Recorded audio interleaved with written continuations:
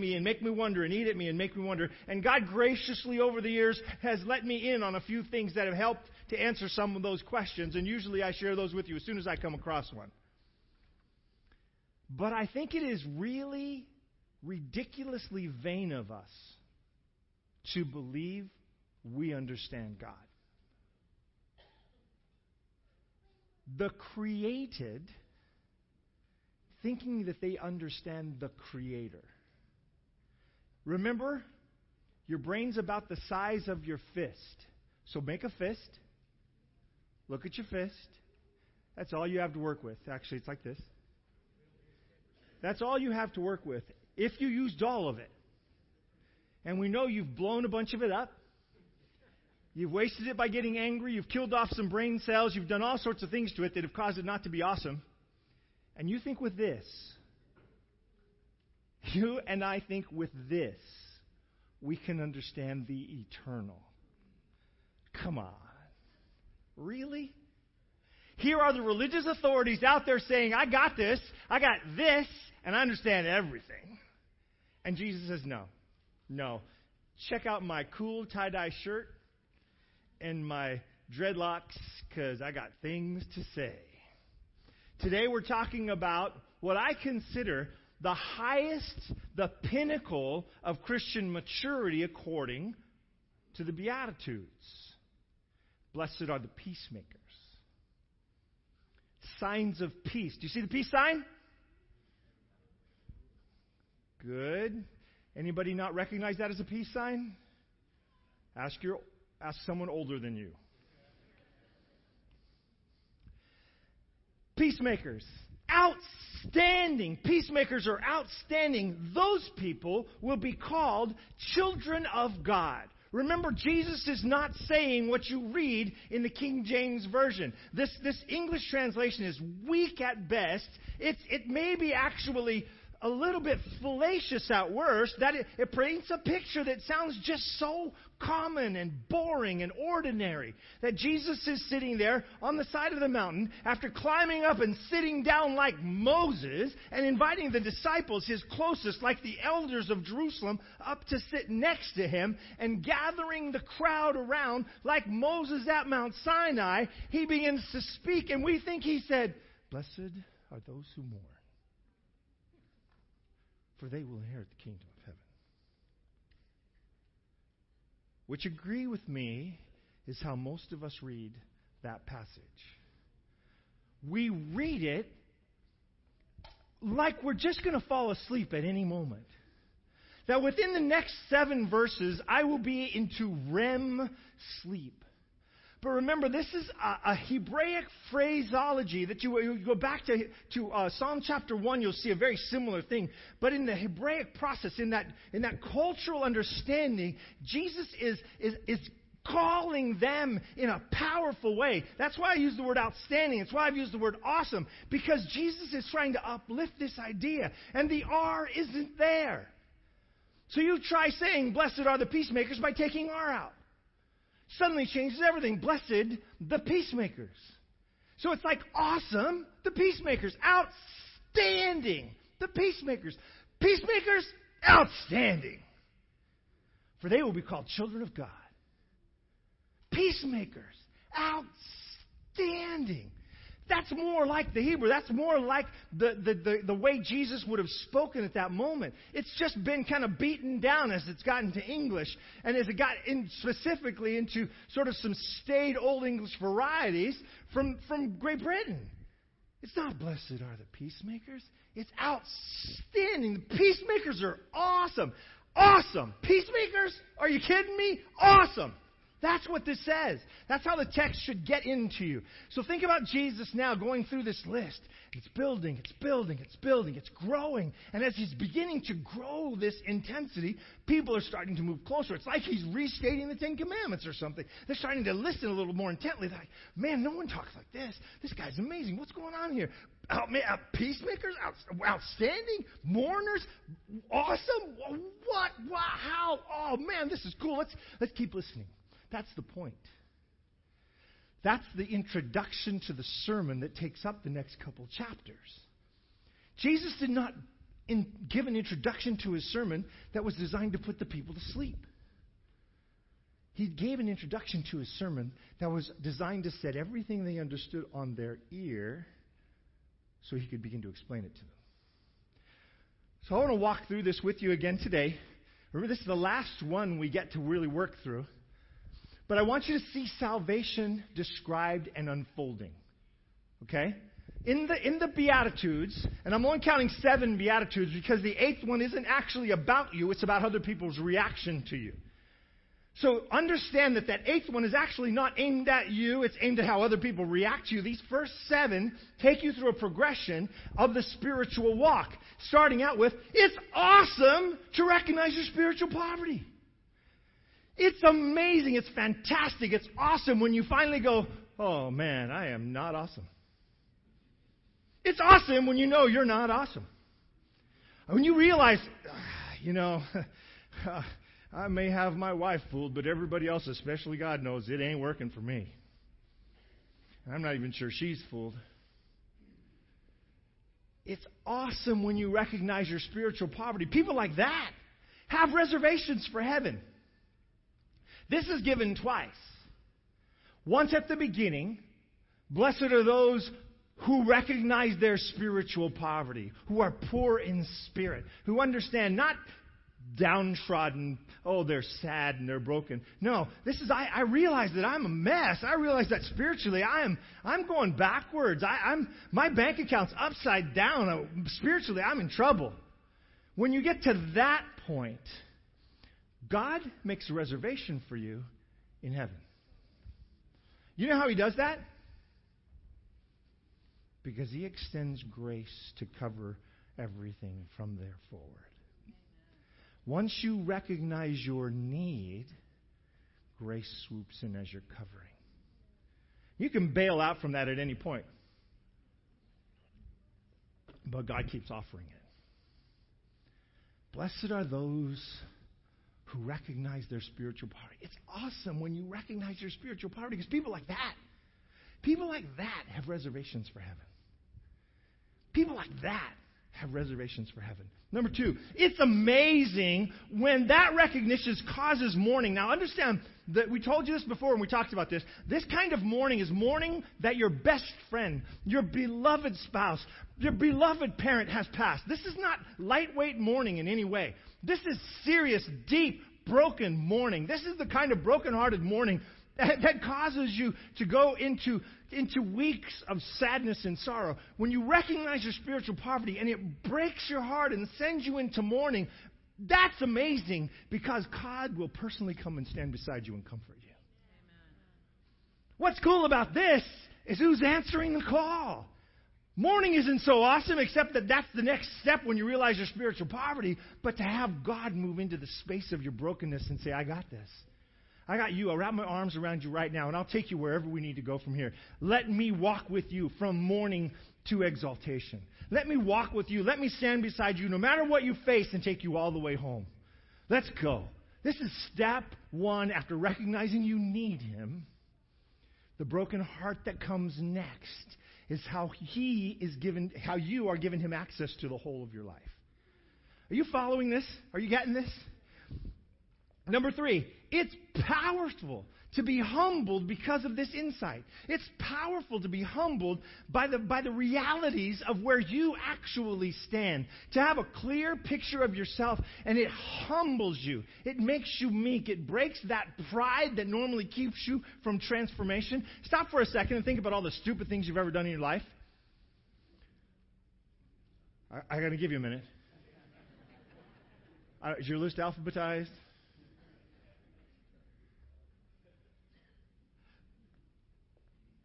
The problems and outcomes of the mess in our lives almost always began with us. Other people sometimes invade our life and create horrible problems and troubles. But if you look at most of the things that have gone off the rails in your life, the initiating factor was in fact you. And you know what that initiating factor tends to roll around with? It rolls around with pride and self-sufficiency. I can do it. I can do it. I can do it. We stand there before God, wagging our finger like a bunch of teenagers, or 2-year-olds, saying, no, I can do it. No, I can do it. We can't even say our name half the time. No, well, we do it. We're too young to even get who we are. And God is saying, look, let me help you out here. And it's our pride that drives us away. And God says, look, it is awesome when you recognize your spiritual poverty. When you start in that process to transform, to allow me to have opening into your life, to recognize your spiritual poverty, be broken by that, be mournful because of it. And then as a result of that, to actually get to the point where you are humbled and let me move. Because when you're humbled and you let me move, the whole earth will be your inheritance. Can you stop for a sec? Is there any possibility that you've put a ceiling on your life that God didn't put there?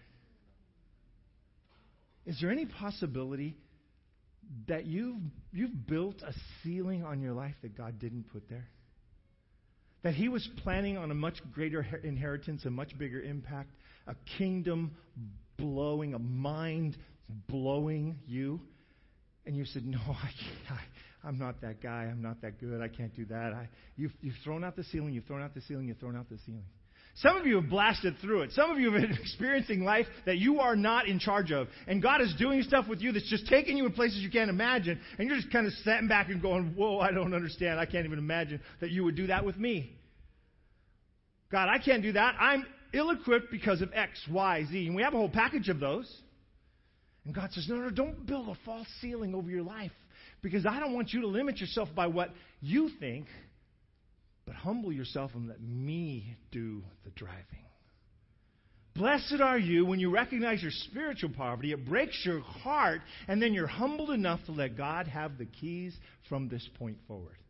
The whole earth would be your inheritance if you would just let Him have the keys and do the driving. He goes on. Now, have I gotten your attention? Do you think He had the attention of the local folks there in Galilee that day if this was what He was saying about their walk? Do you guys realize you could have the whole earth as your inheritance if you just humble yourself? Do you guys realize if your heart was broken by your spiritual poverty, that I would come alongside and give you personal comfort? I would walk right with you? Guys, how cool would that be? Then, it is fantastic to then feel hunger for righteousness. The hunger that only God can fill, God will fill. We talk about this all the time. Even secular people talk about this. They say, there's something in me that I just can't find the filling for. I can't find the answer for. There are songs written about this. I probably mentioned this a couple weeks ago. It's that, that song, Is That All There Is? If that's all there is, my friends, then let's keep dancing. Right? The song is all about being broken, recognizing I've got a hunger for something I don't know how to fill. How many people have we seen go through the march into wealth and fame only to fall into anxiety and shame, depression, and some of them even taking their own lives? How many famous and wealthy people do you see go through life-destroying action after life-destroying action, spouse after spouse, affair after affair, wastefulness after wastefulness? And what do? They keep coming up empty day after day after day. It's because the hunger that they're feeling can only be filled with a spiritual content, with the very content of a relationship with God. You and I know this because we've felt it. Even when you've been on the path and you wander off the path, you begin to get a little hungry. When you've been there with God, walking with God, and you wander off the path, you start to get a little hungry. You start to feel it a little bit. You start to go, I miss my relationship with God. And that spiritual hunger can only be fed by spiritual content. God says it is amazing. It is fantastic when you finally realize the only source to supply that hunger is me. You hunger and thirst for righteousness. You recognize your spiritual poverty, and you arrived at hungering and thirsting for righteousness. Do you see the movement? Do you see the spiritual movement in the description Jesus is laying out? Can you see that this is the road along which the disciple travels? This is the road to salvation. It travels under the covering of grace along the path with Jesus. Grace is thrown out when the very first thing happens. As soon as you recognize your spiritual poverty, he says, look, reservations for heaven. Yours is the kingdom of heaven. It seems like it's a little out of place. It's right in the front. It should be at the end of the line, right? You get the kingdom of heaven when you get everything straightened out. Not where God is concerned. As soon as you recognize your spiritual poverty, he said, first step, you're in. I'm signing you up for the kingdom of heaven. Let's stamp your ticket and get you started. Covers you with his grace. Covers you with his mercy. Locks arms with you and says, let's go home. Let's go home. And as you walk around along the trip, the first steps of the trip actually drive you into a recognition of who you are and who God is and how great it is when the believer, when the non-believer, when the discoverer, when the seeker starts to realize how great God is and how small he is. When I finally understand that I'm broken and God is the solution, man, we've got somewhere. We've really gotten somewhere. And finally, the text starts to turn to the changes in your life. Finally, the text starts to move over, switches now to the transformations of your life. It now says, it's so cool. That's what it says. It's so cool when your heart begins to be merciful because God will be merciful to you. It's so fantastic when your heart begins to be merciful. So think about it. You recognize your brokenness. You start moving along this path of humility and hunger. And when you start moving along that path, you arrive at this place where when you started receiving mercy, when you recognize you're covered by his grace, you start seeing the need to give that grace to someone else. You start looking at other people and you realize they're just like me. They're sad, they're broken, they're hungry, and they need mercy, they need grace. And you start acting the way God acts toward you, towards someone else. You start becoming like Jesus. Because you recognize who you are, who he is, and that he's the only answer. Does this make sense to you? As Jesus is laying out the Beatitudes, he's shouting into the face of a bunch of people who believe that you are won by God, or you win God to your side by what you choose to do. You show up with the right sacrifice, and God says, check, good job. You show up on the right date, God says, check, good job. You show up without a handkerchief, instead you have it sewn onto your sleeve, and God says, check, good job. And pretty soon you get enough checkpoints, and God joins your side. That's what everybody taught. And Jesus says, no. As soon as you recognize that you're a mess and you have no help, you can't help yourself, that's when I get in the game. Jesus says, as soon as you understand your actual poverty, that's when I jump in. I cover you with my grace and my mercy, and I say, hey, you're going. You're on your way. We're sending you direct. Follow me. The end of the road here is heaven.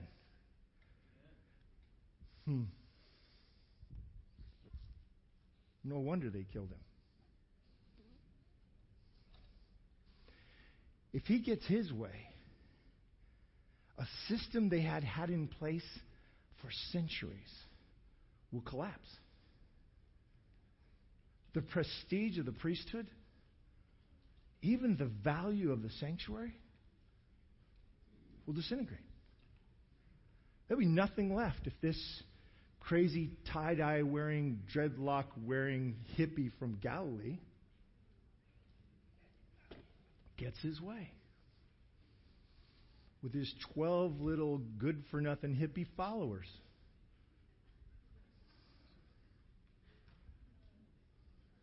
If he gets his way, he's going to mess everything up. The world's going to be turned upside down. We'll not know up from down. We won't know what's going on. We got God figured out. We got him in a nice little sanctuary-shaped box. Don't mess with our box. And Jesus has gone up on the hillside, kicked holes in the sides of their box, and let God out.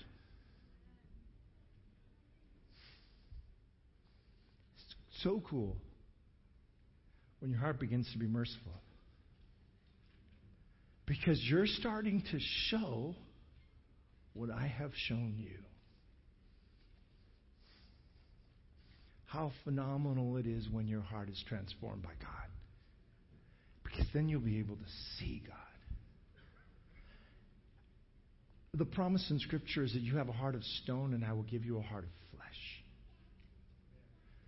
That you have a heart that's broken and deceitful and I will give you a heart of purity. You won't get that on your own. You won't develop that on your own. You won't grow it. There's no seed you can plant inside of you. You will be transformed because I will transform you. You will see the purity of the transformation in the outcomes, not in the effort. You will see the purity of the transformation in the outcomes, not in the effort. You have started to recognize the value of being merciful and graceful to others. You've become an actual conduit of grace on this planet where you live. And a transformation of who you are will be noticed by you only in the outcome.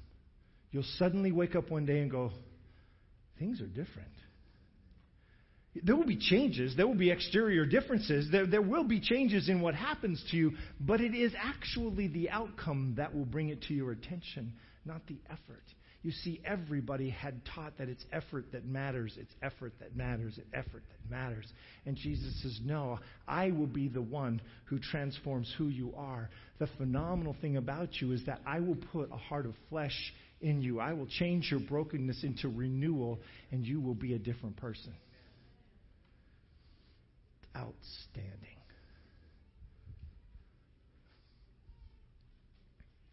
The last thing. It's outstanding when you bring peace to others, for you will be called God's children.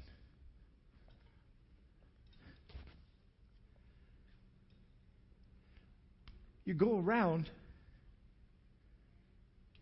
and you bring peace to people by your presence. You show up at things. You walk into hospital rooms and there's a sense of peace. Jesus said to the disciples, when you go into a home and they accept you in that home, let your peace settle on that home. Your peace. The peace that I give you is transportable. And you can take it into the lives of other people. You can actually be a person who brings peace into someone else's life. You can be a representative of not only mercy, but you can be a conveyor of peace.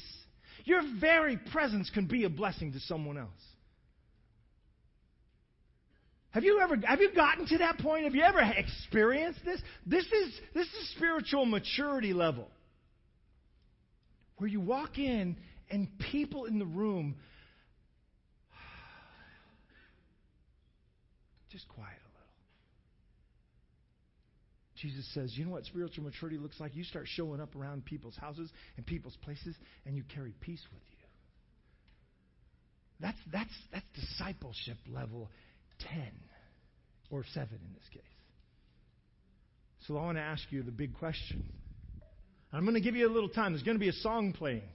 That's how much time. I want you to listen through the whole song, and I want you to consider and pray and ask simply, if this is the description of a disciple's walk, where are you right now?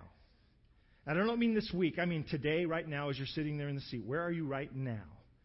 If you were to look at this as the description of your discipleship walk, where are you right now? And I know my discipleship walk goes back and forth on this list.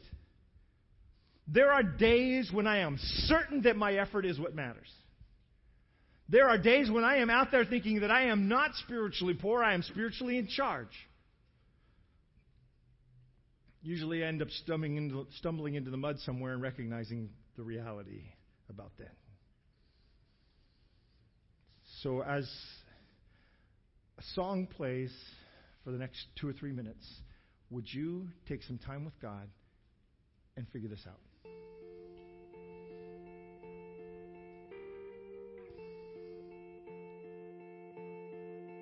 They say sometimes you win some, sometimes you lose some. And right now I'm losing bad. Stood on this stage night after night.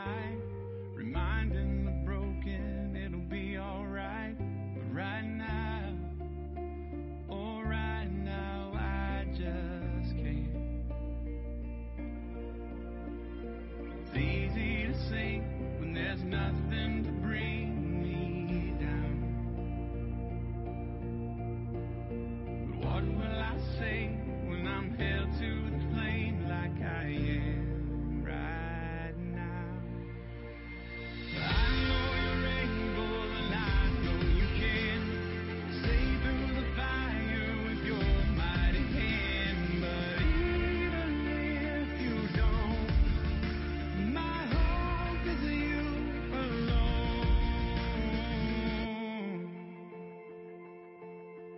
They say it only takes a little faith to move a mountain. Well, good faith, a little faith is all I have right now. God, when you choose to leave mountains unmovable, oh, give me the strength to be able to sing. It is well with my soul. I know you're able and I know you can save through the fire with your mighty hand. But even if you don't, my hope is you alone. I know the sorrow and I know the hurt would all go away if you just say the word. But even if you don't, my hope is you alone. You've been faithful, you've been good all of my days. Jesus, I will cling to you, come what may, 'cause I know you're able, I know you care. I know you're able, and I know you can save through the fire with your mighty hand. But even if you don't, my hope is you alone. I know the sorrow, I know the hurt would all go away if you just say the word. But even if you don't, my hope is you with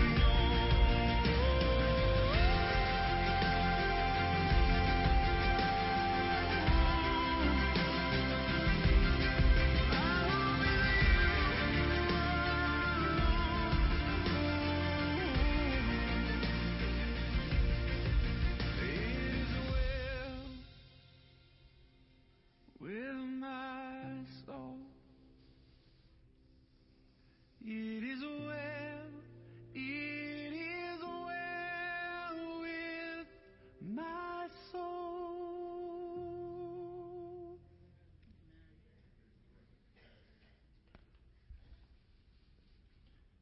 No matter what the self-diagnosis, the reality is the covering of His grace is still available. No matter where you find yourself when you look at that list, you are not out of His reach. And He is not surprised. You didn't knock God off His moorings by some bad decision this week. You didn't change what He knows about you and how He feels about you. And He offers the same relationship today that He offered yesterday.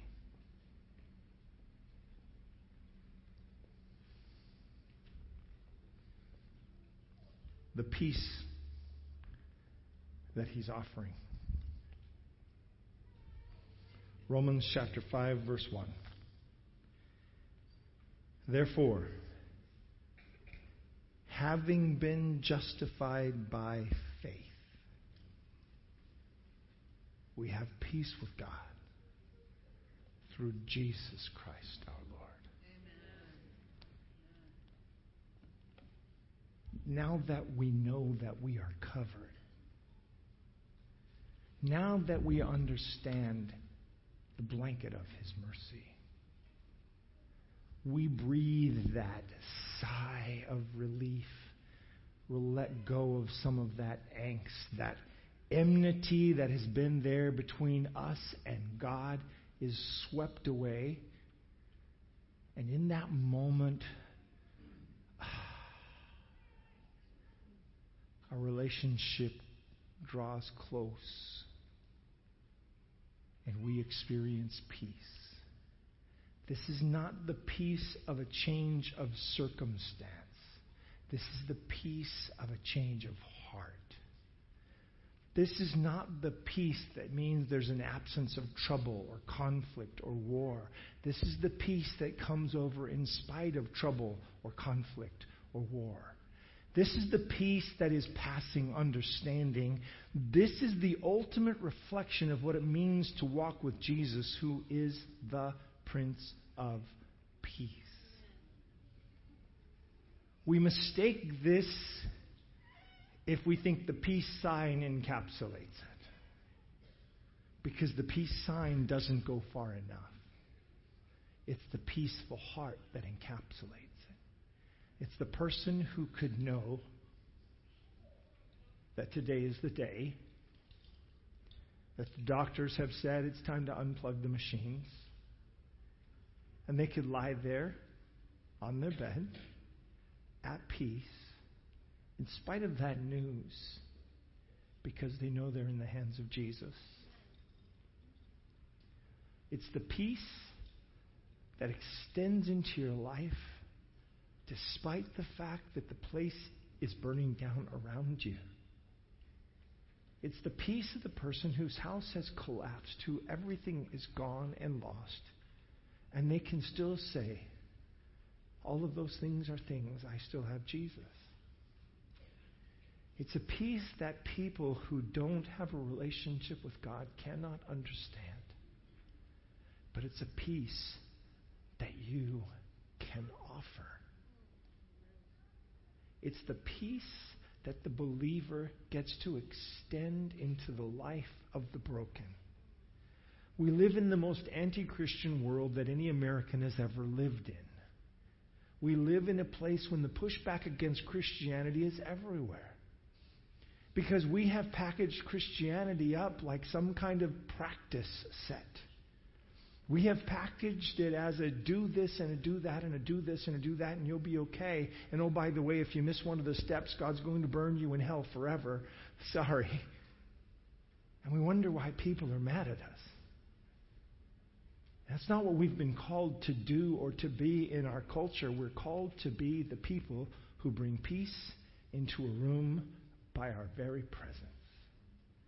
Who know the peace of God in such a way that it just exudes in the things we type on Facebook. It just comes out when we're sitting at a meal with our friends, secular or religious. It just overwhelms a room.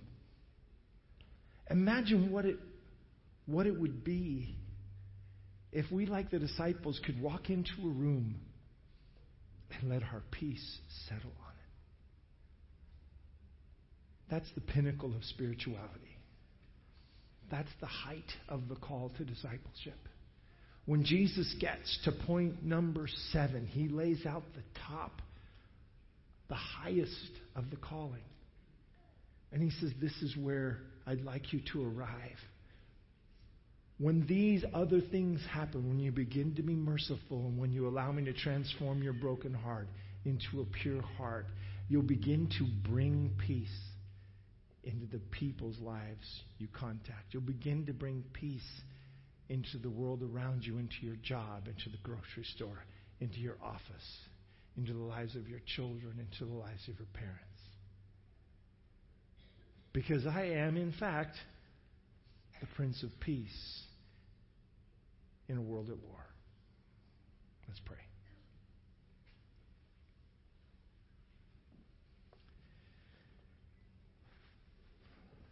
Father, we understand that we are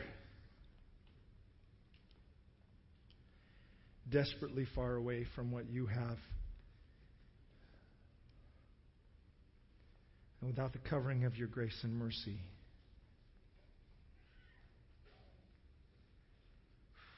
We're barely more than an embarrassment. We pray not only for the covering, we pray for the transformation.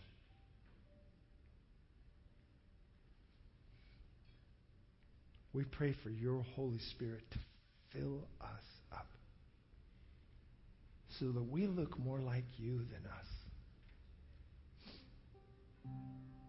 That our employees see it, that our boss sees it, that our customers see it, that our family sees it, that the person we walk with and talk with and spend time with every day sees it. That our spouse is just overwhelmed because we've changed. We pray for a heart transformation that will reach into every aspect of our life. And that at the end of the day, we'll be more like Jesus than we are right now. In His name we pray.